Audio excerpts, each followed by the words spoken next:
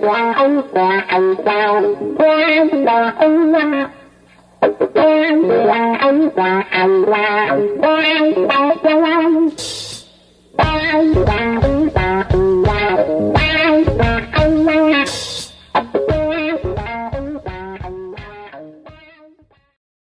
everyone, welcome to another episode of Dispatch from the Zombie Apocalypse. I am Jason Scorse. Well, Happy New Year everybody. 2020 is in the rearview mirror, and don't think that many people are too upset about that. Tough year all around, and looking for bright things in 2021, or at least brighter. And that's going to be the theme of today's episode, where I'm going to talk about aspirations for the Biden administration, but also tempered by some of the realities that will be difficult. I think the net will be positive, and I'm going to really try to emphasize the positive. But of course, there are a lot of uncertainties and all kinds of stuff going on that, we're just going to have to deal with as it comes. 2020 was, of course, completely batshit insane. I predicted that because I know that 2 + 2 = 4, and I knew that Trump and his evil cabal would turn the evil up to 11 on the dial, and they certainly did, leading to the death of hundreds of thousands of our fellow citizens and just an absolute, debasement of our nation in this attempted coup attempt to overthrow the election. I obviously had no idea about the pandemic. I had no idea of all, the other, variables that would come with it. But I knew the evil and depravity of the Republican Party and Trump and his minions. And they certainly did not disappoint on that score. Now, 2021 is going to be harder to predict because we're kind of somewhat getting back to, quote, normal. And again, I put that in heavy quotes.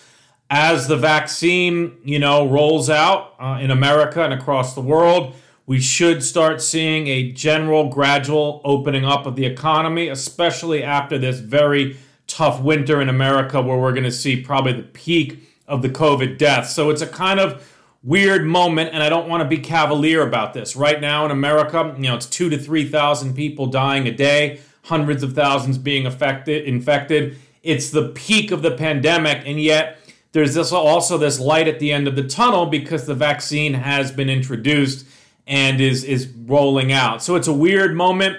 Obviously, all the people who are getting sick and dying, my heart goes out to them and their families. It's a terrible tragedy that we're undergoing here. But again, I think the worst will be front-loaded in 2021, and especially as the spring and summer come, I think, America is poised to pick up, obviously with a new administration that is sane and believes in science and the public good. I think, it could tee things up to be a pretty productive few years, at least from a policy standpoint. And from an economic growth and kind of, productivity standpoint. And also, I want to make clear here, I've been talking on this podcast about my desire to leave America at some point. I still believe that. I'm not running away. It's just I want to go and see if there's other societies where they just treat each other better, where they just have a better social contract, and where there's just a general level of kind of compassion and empathy that I see is lacking in American society. But I'm not going to run. I'm going to go on my own time when things are right. And I want to note that America is a fun place to be if you have a job and you have income, because we certainly know how to party here. And I'm just thinking about those summer tours, probably not this year, but in 2022 and beyond, when all the big rock acts and all the big, concert gigs and festivals really gear up after a 2-year hiatus, people are really going to go buck wild. And I think it will be really fun. And I want to be part of that. I want to celebrate, that, end of the pandemic, and when we can go back to restaurants and congregate and have big gatherings. So I'm not going to leave America anytime soon, but it is more of a medium long-term goal. One thing I want to point out here before kind of getting into the specifics here of what I think Biden is going to do and what he might be limited in.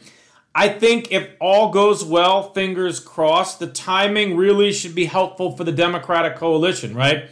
Things are going to improve on our watch, right? Trump oversaw this death and destruction and chaos, and then the end of that and the rebuilding will come under Biden, and that I think can only help Democrats. I'm not wishing that this had happened. I wish none of this pandemic had happened and no one had died, but it happened. It was beyond my control, and now that Biden will be, the beneficiary of the uptick in society, I'm very happy about that.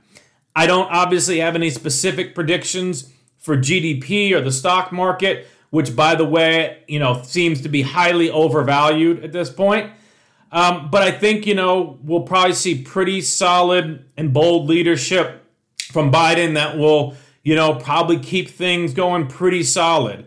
I also think we'll see continued treason from Republicans, right? Literally to the day Biden is, going to be inaugurated, they're going to be continuing this, this performance art right-wing coup for their rabid, racist and insane base. I think on the margins and in the back rooms, we might see some Republicans come around on some things. So while I think, for their base, for the media, they're going to be just as cowardly, treasonous, and evil as we've come to expect, I think on the margins there might be some room for something, right? There are a few semi-sane Republicans, and I really say semi because if you're really sane, you would leave the Republican Party, right? You would just switch to Democrat. There's nothing, they didn't make a blood oath to stay Republicans forever. But Lisa Murkowski, Susan Collins, who I absolutely despise, but unfortunately won in Maine and has another 6 years, and then Mitt Romney, who I also largely despise, but have to give him credit that he has stood up to Trump, and he's not the full-on evil comic book villain that the Ted Cruz and the Josh Hawleys are. So since there's a few semi-sane Republicans who it seems to be ready to deal and work with Biden and the Democrats, we might see some interesting things. Now, of course, I'm launching this podcast on January 5th, and so today is the two really huge Georgia Senate runoff elections. I do not have any knowledge of how those are going to go. My motto these days is only one poll matters, and that is the poll on Election Day. So we'll just have to see. I'll obviously speak about that in the next episode, but if that goes in the Democrats' favor, that could really change the calculus. I will have a little bit more to say, though, how I think even if it doesn't go their way and they don't get the Senate, there's still some room potentially for some things to happen. I also think, there's going to be steady progress on a lot of fronts in 2021. Now, a lot of that is relative to the baseline, right? We had 4 years of cruelty, insanity, and barbarism. And so progress relative to that is a pretty low bar. But I still think, we got to take what we can get. And all things considered, it's going to be really refreshing to be in a country moving forward on most fronts, not backward, right? There's a lot of policy that's not going to get on people's radar, right? That's done behind the scenes. It's in the details. And over the course of this year, I really hope to kind of illuminate some of that for those of you who don't get into the policy weeds. So, again, Happy New Year. It is a new day. It is a new dawn. And, there's a lot to be thankful for, again, despite the fact that we are still really in a pretty dire straits with this pandemic. And again, my heart goes out to those who are currently suffering, and also big respect to those in the front line, health workers who are still battling this heroically. So after the break, I'll come back and talk, specifically about what I think Biden is going to be up to.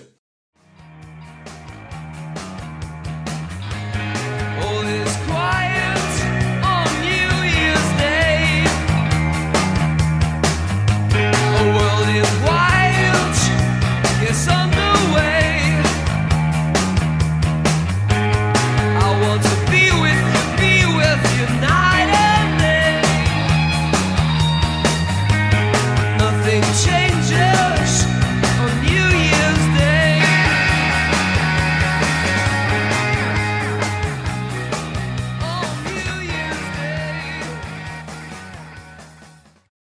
Okay, so the first topic I want to talk about is the one I'm most excited about and that I'm the most knowledgeable about, which is climate change.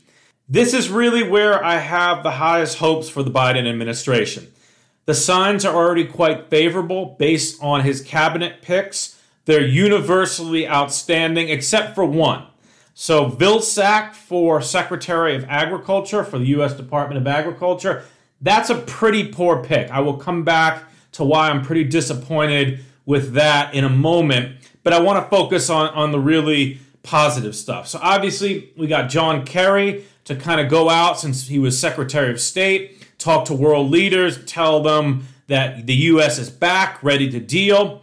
We have Gina McCarthy, former EPA head under Obama, who was leading the Natural Resources Defense Council this last year. She's outstanding. She's going to be coordinating in the White House. We got Pete Buttigieg in Department of Transportation. A really interesting pick. I'll talk about that in a moment, too. We got Michael Regan. He's going to head up the EPA. He's been doing a really great job in North Carolina from everything that I've heard. I don't know a lot about him, but he seems like a very solid pick. And the one I'm probably the most excited about, and it's kind of, again, under the radar for a lot of people, is Deb Haaland, Congresswoman from New Mexico. I've had the honor of working with her on a very small level, but she was a speaker at one of the events I did in 2020 on our ocean climate policy. And note, here she is, a landlocked congresswoman from New Mexico who was speaking out about the need for ocean climate policy, right? So she sees the big picture, and she's just a big conservationist and ocean advocate. As many people have noted, she's going to be the first Native American to lead a cabinet of a federal agency, and to lead the Department of Interior is particularly I think encouraging because there's so much land under control of the federal government. And for such a strong climate champion like a Congresswoman Haaland to be at the helm, and particularly a Native American after, 250 plus years of broken treaties and promises and basically exploitation, for her to set things straight and put forward a really visionary climate and land use policy is just going to be something, it's just going to be a thing of beauty to watch. Now, before I get into some more of the details here, I just want to say what I really love about what Biden is doing so far is he's reorienting the whole federal government towards climate policy, right? And this means that every one of his cabinet picks is already a climate champion, again, except Vilsack. We'll come back to that. And has a lot of vision and will use the power of their individual agency for climate-forward policy. And the cumulative effect of having a Department of Energy is, again, Jennifer Granholm from Michigan, outstanding. So we got Department of Energy, Department of Transportation, we got Department of Interior, we got the climate czars, we got the EPA head, all working in concert to forward climate policy. This is going to have really big cumulative impacts, right? This has never been tried before in the U.S., right? To align all of the federal agencies in a really climate hawkish manner.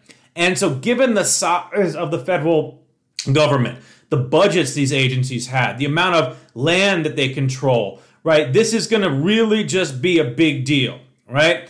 I also think the one area where Biden is likely to get some new federal funding, and this is regardless of whether the Democrats can get the Senate or not, is it infrastructure, all right? Republicans have been talking a game about infrastructure for years. They didn't do almost anything. And so there's a huge need for infrastructure. And I think Biden will be able to wrest some money out of the federal government for this. And this is going to be really directed to green investments, updating the electricity grid, updating transmission lines, particularly for offshore wind, for creating electric charging stations, et cetera, et cetera. Now, of course, if we don't control the Senate, these investments will be, fewer, and they will be not as climate friendly because the Republicans will demand, some ridiculous fossil fuel giveaways in exchange. So obviously, who controls the Senate is going to make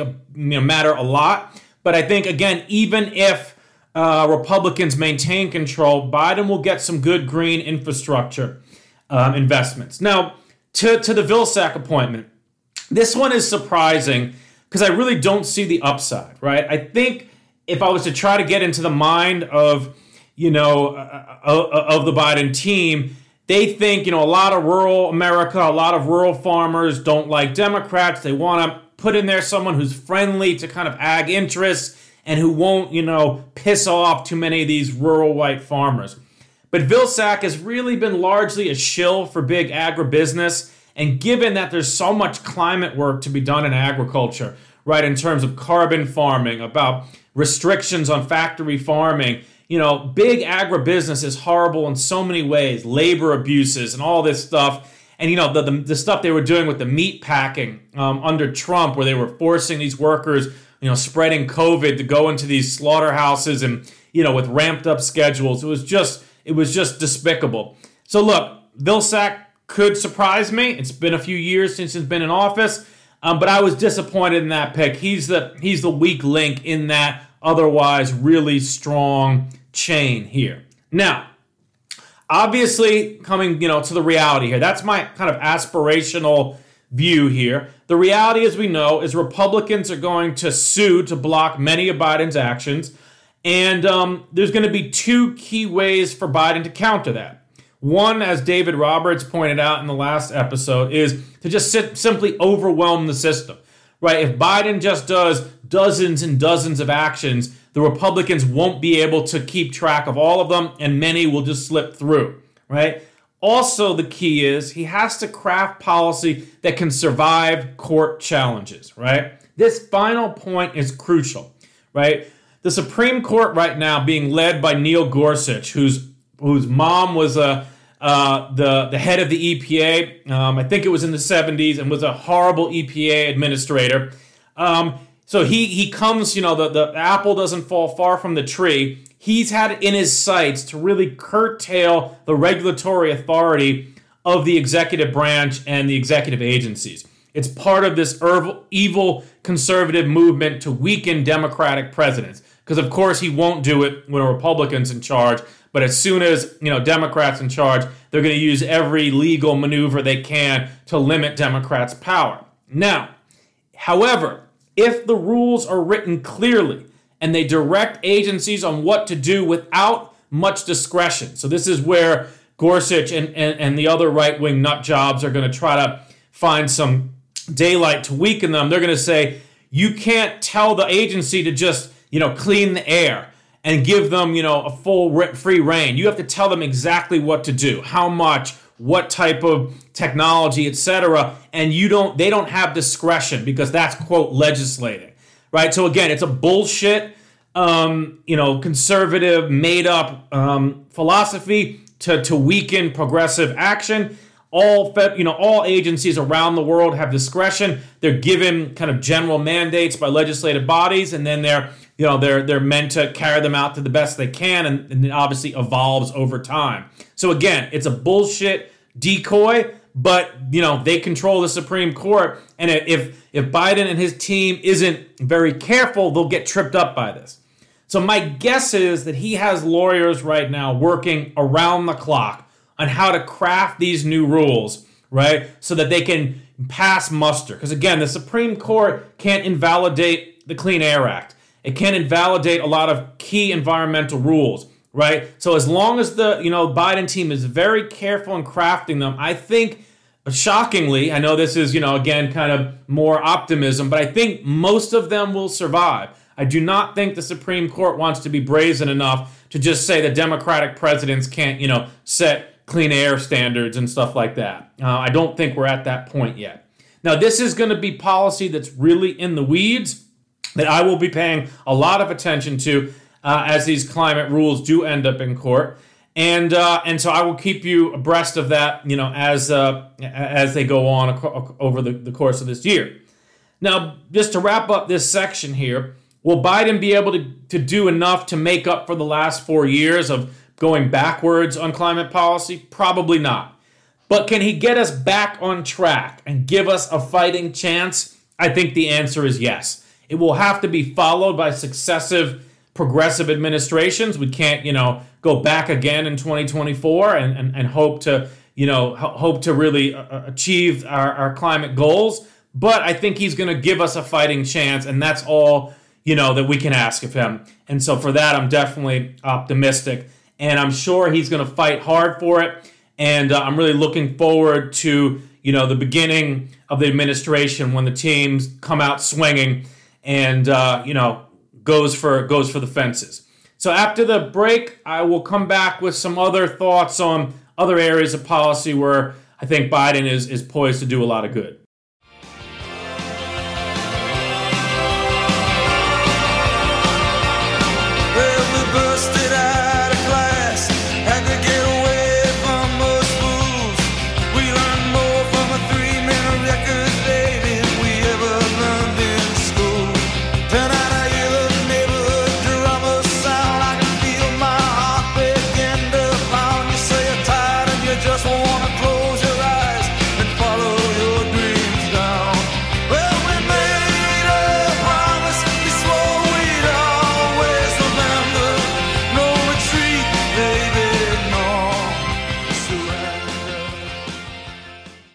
Okay, so what other issues do I think Biden is going to go big on? First up is voting rights. This is where the Attorney General pick is going to be huge, and I'm really curious to see who he picks for AG.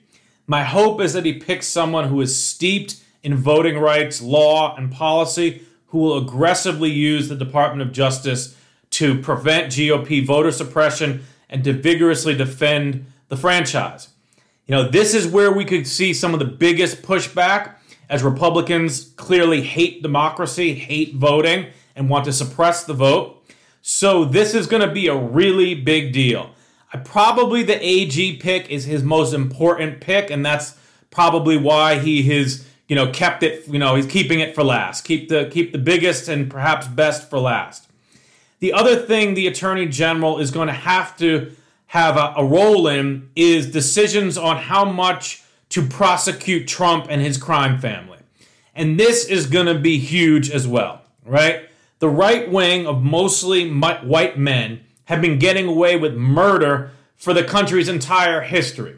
And if there was ever a time to make example of some of them, it's now, right? Biden has been very smart, in my view, to not politicize the Department of Justice. When people ask him, are you going to prosecute Trump? He says, look, I'm going to defer to the judgment of my officials. If they think there's a case, I'll let them prosecute it. I'm not going to get involved with political vendettas, right? This is how democracies are supposed to work, right? Which is, you create an independent judicial system and judicial agency, and if they find people breaking the law, they prosecute them under their discretion, but they're not being egged on by the president, right? So now that's what he says on, in public. Behind the scenes, I certainly don't know. I'm sure there's some people who know, how much stomach he has for federal prosecutions of the Trump crime cartel, right? Because this is going to be big, right? If the Department of Justice under Biden, indicts Trump or one of his children, the right-wing media is going to go crazy. The Republican Party is going to go crazy. And so the question is, even though, again, I believe him that he's not going to get directly involved, there's no question that his choice of personnel and his general predilection and inclinations will have some influence on the direction that this goes. And this is where, I'll be honest, I'm a little worried he might be erring on the soft side, right? Biden is just not a very confrontational guy. I'm sure the political capital that would be expended, for major prosecutions against Trump and his family would be draining. But, I just think this absolutely has to happen, right? Republican presidents from Nixon to Reagan to Bush II and Cheney and now Trump have just been brazenly corrupt and breaking the law just repeatedly, and they never, ever are held to account. And they're just going to get worse, right? The only way to stop corruption and criminality is to prosecute it and really go hard on it. Now, I think the Trump crime family will be charged with numerous state crimes. So I think even if the Department of Justice doesn't go hard on them, there's going to be a lot of lawsuits coming, particularly from New York State, for all kinds of tax evasion, probably money laundering. I don't have all the details, but just from the reading I've done, that seems to be where the charges will focus. But I think it will be really imperative to have strong federal indictments to also send that message that no one is above the law. And for Biden to just come out there and go, I trust my attorney general. He or she has reviewed the evidence, and they believe Trump should be indicted, and no one's above the law, and I stand by it. Like, that would just be such a pivotal moment in American history. It's never really happened before. It would be a big thing. Because again, until Republicans pay a hefty price for their criminality, they're just going to continue to escalate. Moving on health care. Biden ran strong on strengthening the Affordable Care Act, and there's a lot of hard work to do on that without legislation that is close to impossible, right? And the Republicans are not going to work to improve the ACA, right? We can guarantee that. But he's put in charge of the Director of Health and Human Services, Xavier Becerra, who's the Attorney General of California, my state, who's an incredible fighter, and he's been working in California really extensively on healthcare issues.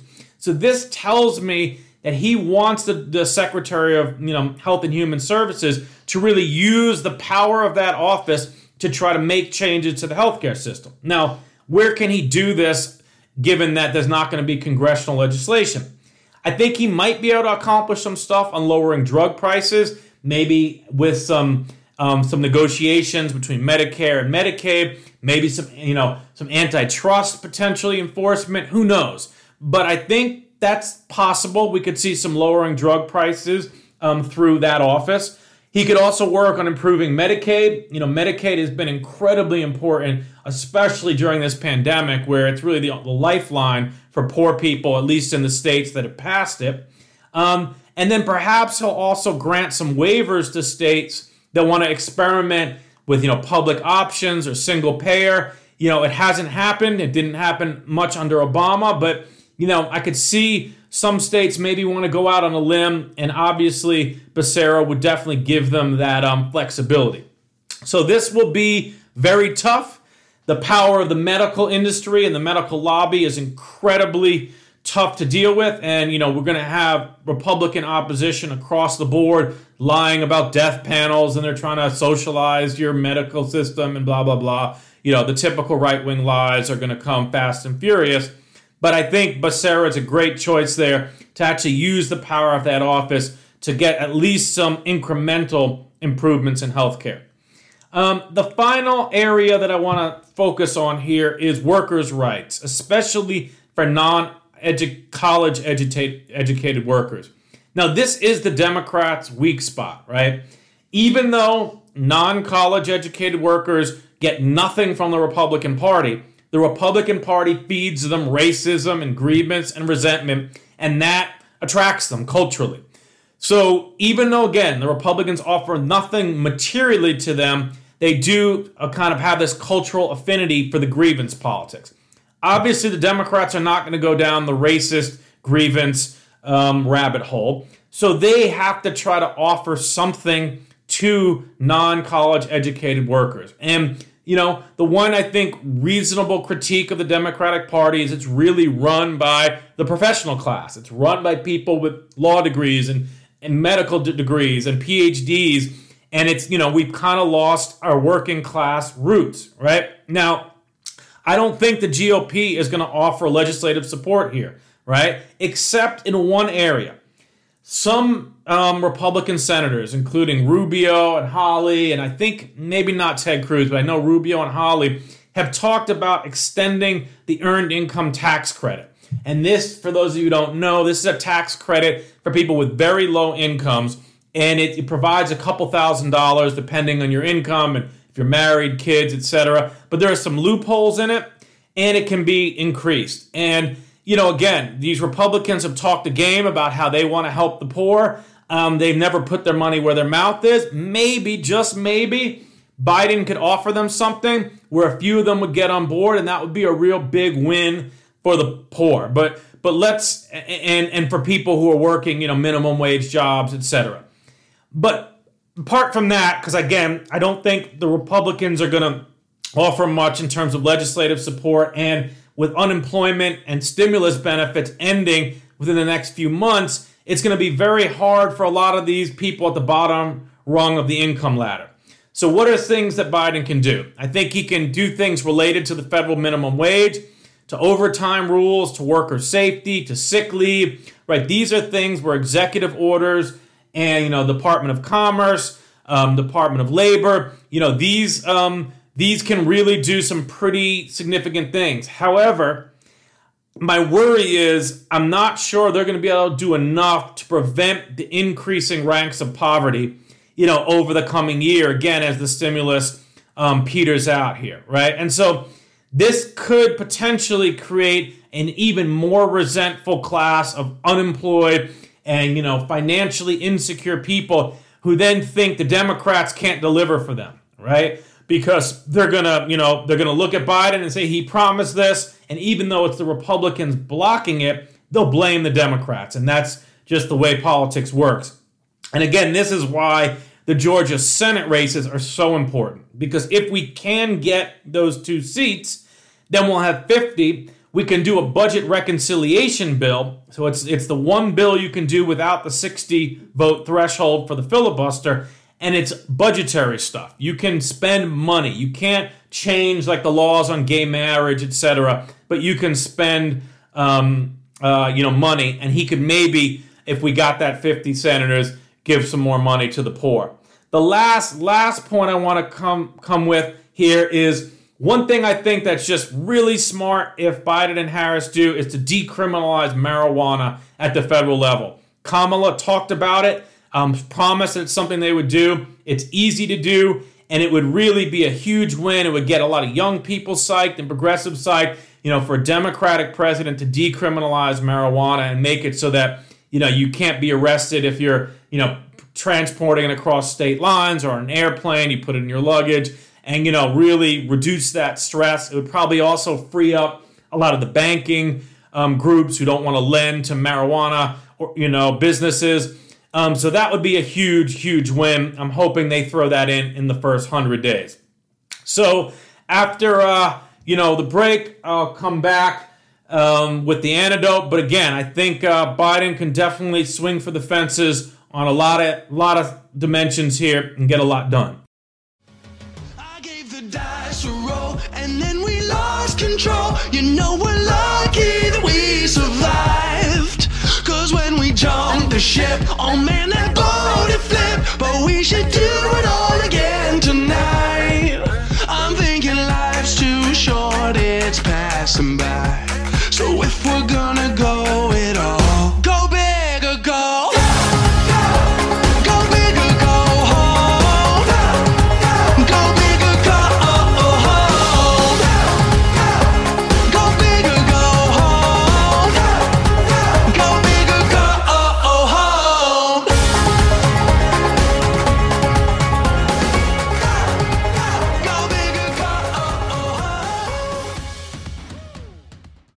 Okay, so for the antidote for today, while I am not bullish on American democracy, we do have a new chapter, and the game is far from over. There's going to be a lot of twists and turns and surprises, and so, we're still in the mix here, right? Everyone deserves a break from the 4 years of hell we just endured, but I want to implore everyone to stay engaged.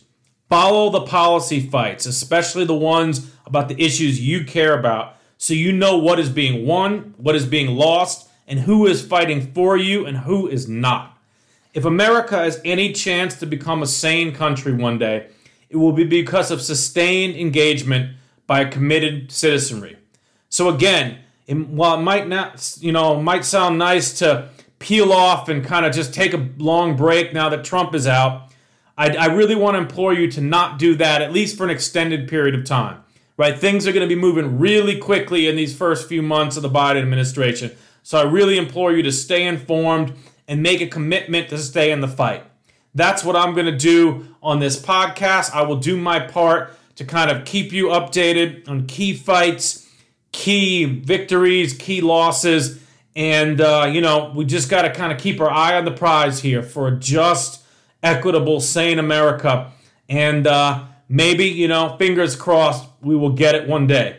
But at this moment, we have a new opportunity, and we should absolutely take it with both hands. So with that, everybody, again, Happy New Year. If you're enjoying the podcast, please share it with family, friends, and colleagues. Rate it. Subscribe on Apple, iTunes, Spotify, and Stitcher. And with that, everybody, take care. Have a great rest of the week.